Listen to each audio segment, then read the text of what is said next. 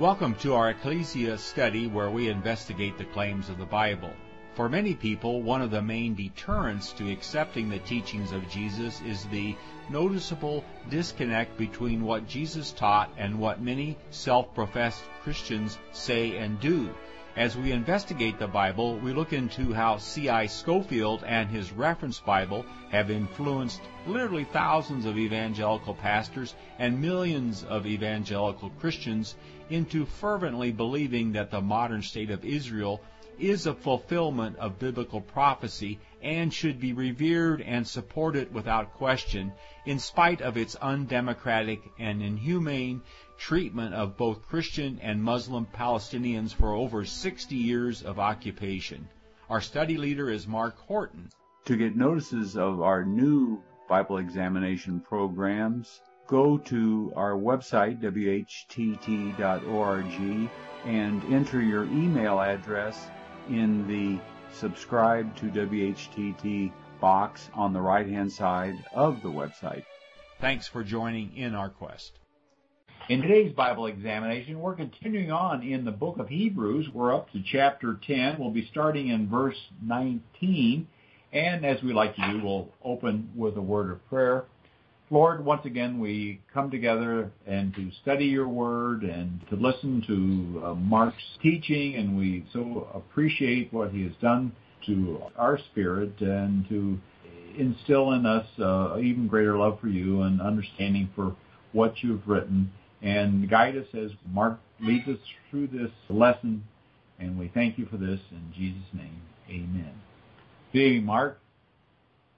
Hi, Tom. It's good to be back with everyone. We've been looking at this letter to the Hebrews written by a Greek-speaking Judean to a synagogue community of Greek-speaking Judeans somewhere outside of Palestine, and he's trying to persuade them not to put their faith in the Judean national leadership and the synagogue community when the persecution comes, but to hold fast to their confession of Jesus of Nazareth as Messiah, and to understand that God is building a new spiritual temple, and he's been contrasting all the spiritual aspects of the new order coming in to the physical things of the old order going out. In the 9th and 10th chapters, he's been particularly using the Day of Atonement, Yom Kippur on the Jewish calendar today, but the Day of Atonement on the old Israelite calendar, the holiest day of their year, as an illustration that it was not an end in and of itself, but only looked forward to much greater spiritual truths that would be realized when Messiah came. And he's using aspects of that ceremony to point out the superiority of what Christ has done. I don't think we've talked about it yet, but the 9th and 10th chapters of this letter parallel in a way the 40th Psalm, which is likely speaking about the physical body that God would place himself in as the person of Jesus Christ, and various aspects of that life, and then the sacrifice that would be the result of that. So we may look at that as well. But let's reread to get started here in chapter 10, verses 19 through 25, please. Therefore, brothers and sisters, since we have confidence to enter the most holy place by the blood of Jesus, by a new and living way opened up for us through the curtain that is his body, and since we have a great priest over the house of God, let us draw near to God with a sincere heart and the full assurance that faith brings, having our hearts sprinkled to cleanse from a guilty conscience, and having our bodies washed with pure water. Let us hold unswervingly to the hope we profess, for he who promised is faithful. And let us consider how we may spur one another on toward love and good deeds, not giving up meeting together as some are in the habit of doing, but encouraging one another, and all the more as you see the day approaching. Great, thank you very much. There is a lot of rich stuff in this little paragraph here. Now, I want to start everyone thinking straight by imagining somebody going on eBay and auctioning a little vial that contains the true blood of Jesus Christ on eBay. Now, what would that be worth? Anyone hazard to guess? Well, what would be the efficacy if you had that vial of blood? What could you do with it? Well, you've got his DNA. You could do amazing things with it. All right, yeah, well, I guess so. But he says we have freedom of access into the holy place by Jesus' blood in verse 19. So you could take that little vial and you could sprinkle a drop somewhere and walk right into God's throne room. That's pretty powerful. I mean, what would that be worth on eBay? I don't know. But, I say this all tongue-in-cheek because that's not what our author is really trying to suggest, is he? That one must have saved blood or a chunk of wood from the one true cross soaked with the blood. That's not what he's saying, is he? That you have to have that physical blood in order to have access into God's throne room? The answer, of course, is no. Yeah, somebody said, is that you, Tom, spiritual? Yes, it's a spiritual connotation. Exactly. I hope this just kind of shocks us into awareness that the whole New Testament is full of these comparisons using physical things to teach us spiritual truths. And the concept of Jesus' blood, very few of us would think that we had to have a vial of Jesus' blood in order to experience the benefits that this writer gives to the blood of Christ. No, we understand that that blood is speaking of a spiritual power, of a spiritual sacrifice that's far more than his physical blood dripping down off his body on the cross. There's something much more powerful in play. And again, sadly, the Scofield Bible and the fundamentalist movement were a huge setback to this proper understanding of the spiritual nature of all of God's promises to Israel. So I hope that might shock someone listening into realizing that these things are spiritual in nature. In verse 22, he's going to talk about our hearts have been sprinkled and our bodies have been washed with pure water. I mean, what can wash away my sins? Nothing but the blood of Jesus. And we understand that baptism is what brings us into contact with Christ's blood, but not in a physical way. There's nothing in the physical water that accomplishes anything physical. It's merely a ceremony to convey someone is trying to avail themselves of the power of Christ's sacrifice to spiritually cleanse their conscience, as he's talking about here. So we need to keep that in mind. It's very consistent through his letter that all of these blessings of the new age are spiritual and unseen and intangible. They're not a vial of physical blood that you can buy and sell on eBay. They are all spiritual concepts and spiritual blessings. The boldness that we have to enter into God's throne room is deliberately contrasted here to all the restrictions that came on old physical Israel regarding their entry into God's throne room in their tabernacle and later temple. None of the people of Israel could go in there except one, the high priest. And he couldn't go in there anytime he wanted to. He could only go in there one day a year.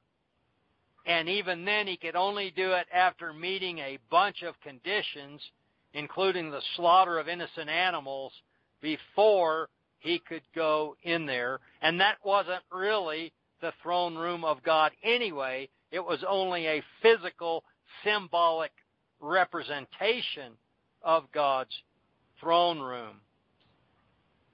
So we see a dramatic contrast in our readers' minds between what they were used to as far as access to God's presence and what was about to dawn with the new age regarding access to God's presence.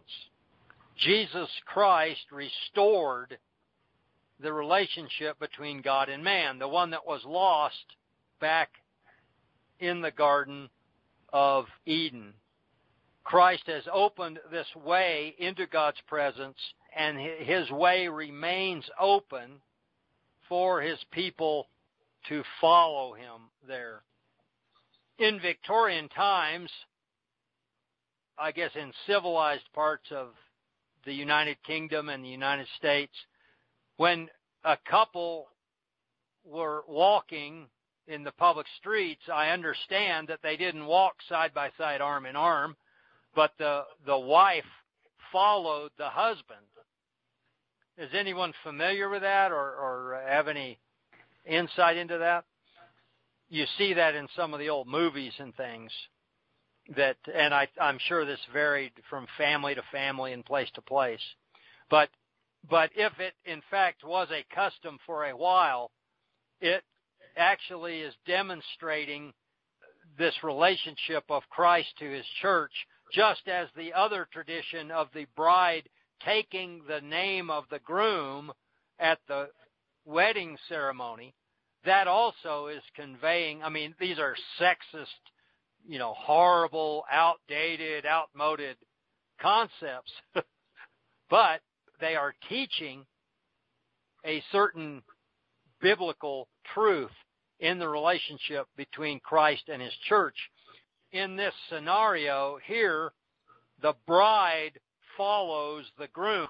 The groom opened the path and opens the door, and the bride follows him through that door into the presence of God the Father. And there's several aspects in Hebrews and in the Gospels where the bride follows the groom. Persecution being one. As Christ suffered intense and horrible persecution and then died, was tortured and executed unjustly, he also told that first generation of believers that the same thing would happen to them. And of course, historically, that is what happened to them. They followed him in pain and suffering into God's presence. This is a new way that did not exist until he opened it up and went in first himself. It is a living way, as he describes in the Gospel of John, chapter 14, verse 6. I am the way and the truth and the life. No one comes to the Father but by me. And so, as our writer in Hebrews is getting us to picture the high priest going through the outer veil, going through the holy place, and then going through the inner veil and going into the Holy of Holies, Christ says he is the way to come to the Father. And so the holy place in the old tabernacle and temple was kind of a picture of that way that Christ had to go to get there through that second veil. And I believe it depicts his human life. The veils, certainly on either side of the holy place, depict his human life, as we're told here in verse 20. This is a new and living way, and his flesh represents these curtains that separated the courtyard from the holy place and the holy place from the Holy of Holies. His sacrifice would have meant nothing had he not lived a perfect life under the law of Moses. That's what made him the perfect sacrifice. And so most of us should be grateful that the law of Moses existed because we could not receive the grace of God and a place in God's presence unless Jesus in the flesh had followed that law perfectly. And just as we can be thankful that it existed and that he followed it perfectly, we can be just as grateful that we did not have to live under it ourselves. That's just my opinion. This way, is also like that straight gate that we talk about. The way of Christ, it's not necessarily a popular way, but it is the way of life, which is Jesus. Nearly everything, when you draw a little picture of the New Jerusalem, the road leading up to it, the water running out of the gates, the tree of life in the middle of it, the golden street, it's all Jesus Christ. Every aspect of it is Christ. The walls are made of living stones, which are his church, his bride, who are his body. It's all about Jesus Christ. And if it's all about Jesus Christ, it's absolutely nothing about the government of the modern day state of Israel, as much as that might chagrin our Zionist and dispensational and fundamentalist friends. We're all familiar with the account that the veil was rent when Jesus' physical body died on the cross. It's popularly believed that was the inner veil. I now believe that that was the outer veil of the temple, which could have been seen from the court of Israel in the temple courtyard, that one failed as Jesus died on the cross, and then that the inner veil would have split as he ascended from the Mount of Olives. And that's based on kind of an in-depth comparison of Hebrews 9 and 10 to that 40th Psalm I mentioned, which is talking about the body being prepared to be burned outside the camp. It's a little obscure, so I don't think we're going to go there and try to wade through that, but that seems to be, I'll just read verse 6 here. Sacrifice and offering you did not desire. You have prepared a physical body for me. Whole burnt offering and sacrifice for sin you did not require. When the scholars in the original languages go and look at this, it seems to be talking about that, Jesus' body was raised from the dead after the cross, but then his body is offered as a whole burnt offering outside the camp there on the Mount of Olives. As he ascended, his physical body is consumed, and he becomes a pure spiritual being, which he has to be, of course, because when he came back, he came to dwell in the hearts of men. He doesn't need a physical body. But our dispensational friends, they think he's in heaven in his physical body, and he has to come back in his physical body to sit in David's physical throne in physical Jerusalem to physically rule over his physical kingdom. So they've got a real logical problem there. Anyway, I like this other one a lot better. The veil in the tabernacle, particularly that inner veil, it faced into God's throne presence, and it also faced out to where the priests were serving. So the veil of the temple was in contact with man, and it was also in contact with God at the same time.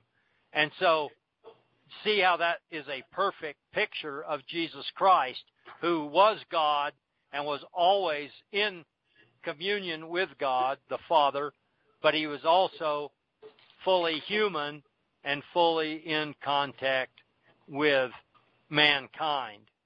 So there is some logical understanding to that comparison of his physical life to the veils of the temple there.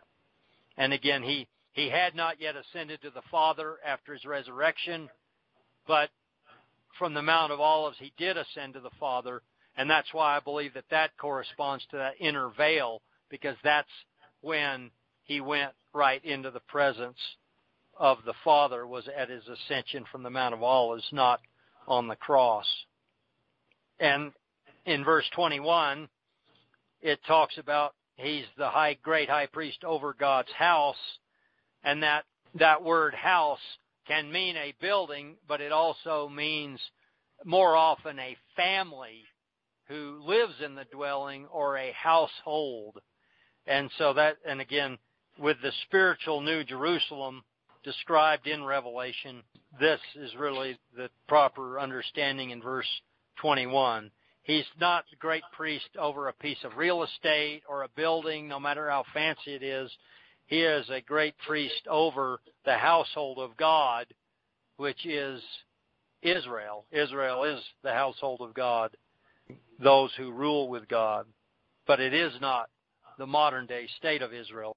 It is all the people who have been saved by grace through faith in the blood of Jesus Christ. The better hope by which we draw near to God, mentioned back in chapter 7, has now been realized. The tense of this passage is that all of these things have been accomplished.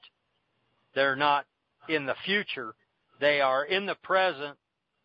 They are present-day realities to the readers of this letter if they can understand the spiritual meaning of them, because they can't see it or touch it or hear it with their ears.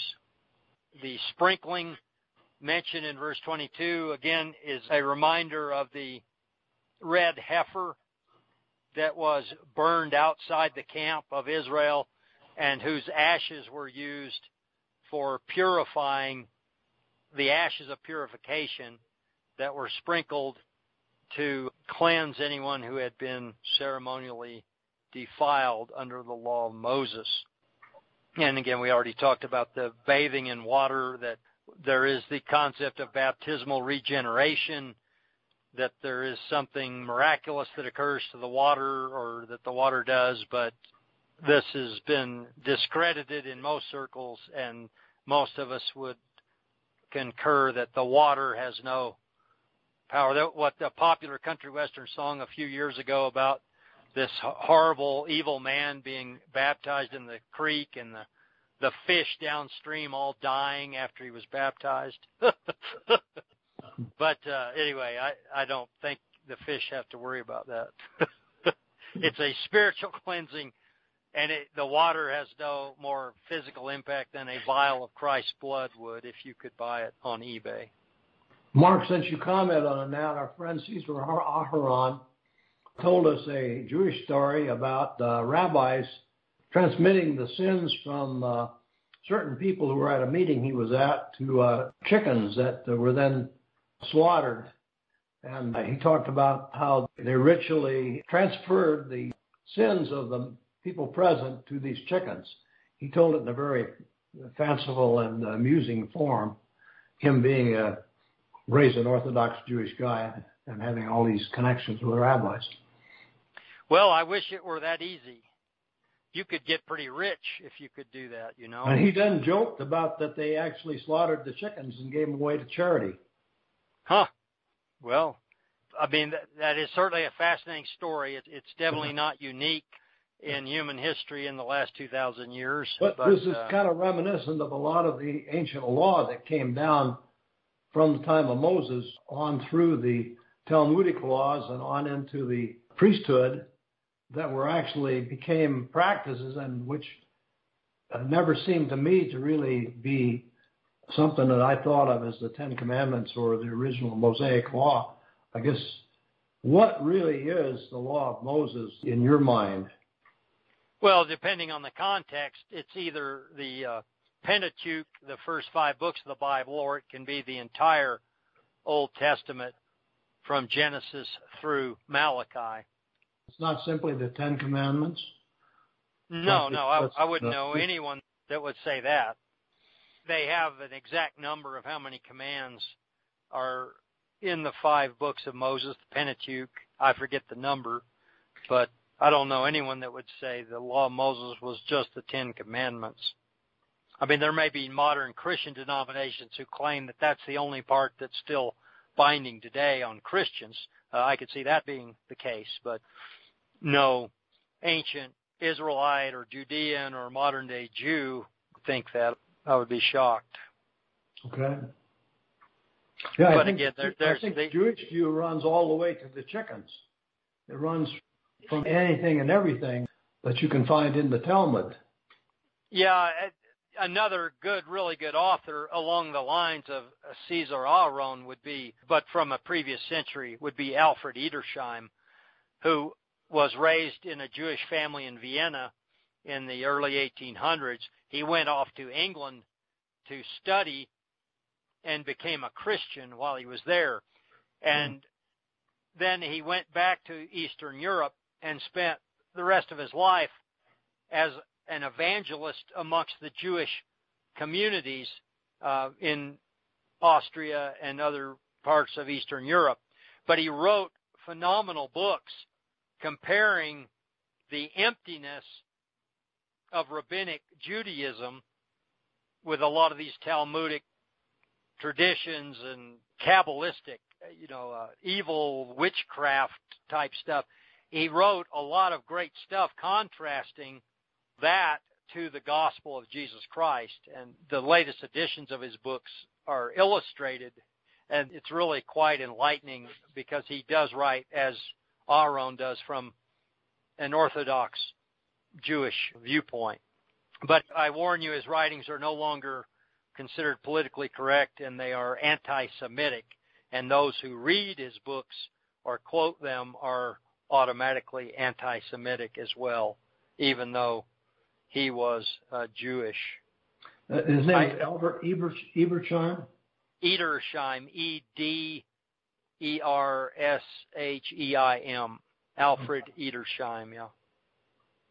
The Life and Times of Jesus the Messiah is one of his works, and the Temple, its works, and it's something about the Temple, are the two that I own, but I believe he has other writings besides those as well. Thanks for accepting diversion here. Yeah. All right. Let's try to wrap this paragraph up here. He's given yet another phenomenal comparison between the Old Age and the New Age here, and then another exhortation beginning in verse 23, let us, Judean believers, maintain without wavering the confession of our hope. For he who has given us his promises is trustworthy. Contrast to the Judean leadership of that day. They were not very trustworthy. Let us at the same time cultivate mutual consideration, stimulating one another to love and good works. Because they're about to start suffering, and they've got to start taking care of each other. They've got to start building each other up.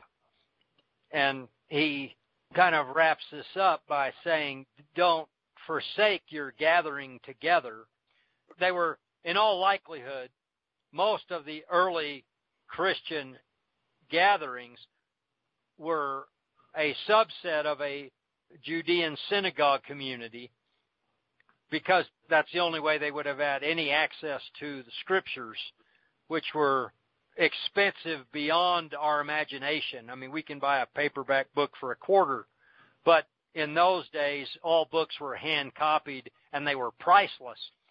So, in all likelihood, both the Greek-speaking Gentiles and the Judeans, they all met together on the Sabbath, Shabbat, Saturday, to hear the scriptures read. Of course, the foreign-born had to sit in the back behind a curtain. The women had to sit off to the side, but they were probably doing that. But in addition to that, those of that number who believed that Yeshua, Jesus of Nazareth, was Messiah, they were probably meeting the next day, on the first day of the week, in a house or something, as a second meeting over and above the regular synagogue meeting. And so the temptation for our audience of this letter is that they abandon that second meeting on Sunday, which I guess since that's the first day of the week, that would really be the first meeting. But it's on our weekend, it would be the second meeting. They would abandon that Sunday meeting and only continue to attend the Saturday meeting, which would include all of the non-believing Judeans there in the synagogue, and they would hope to blend in with that group to avoid the persecution on that group that is meeting again on Sunday. So our writer just really drives home this, that you need to stay true to each other. You've got to encourage each other.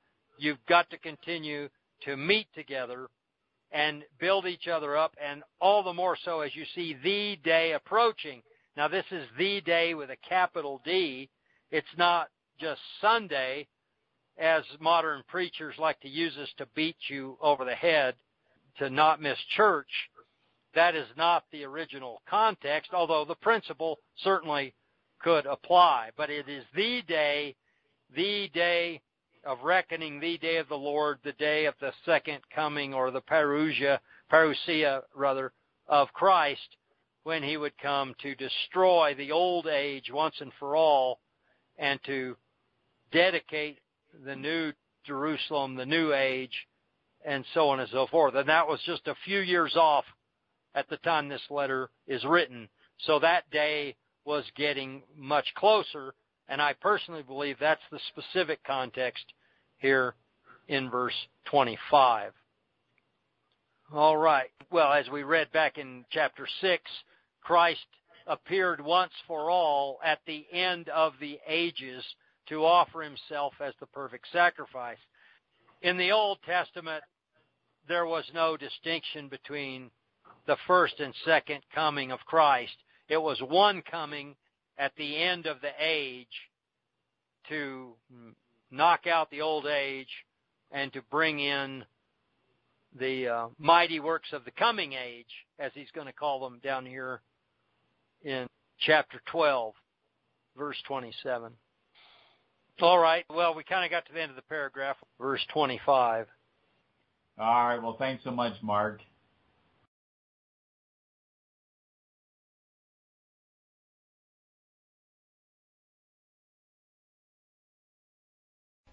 Thanks for listening. If you like this program, please let your friends know about it and our other thought-provoking podcasts. And be sure to visit our website, whtt.org, for a wealth of information on Christian Zionism and other critical issues that we face. Also, at whtt.org, you can watch for free our award-winning documentary film, Christian Zionism, The Tragedy and the Turning, Part 1. Join us in our efforts to wake the town and tell the people. Start small, think big, and press on towards the straight gate.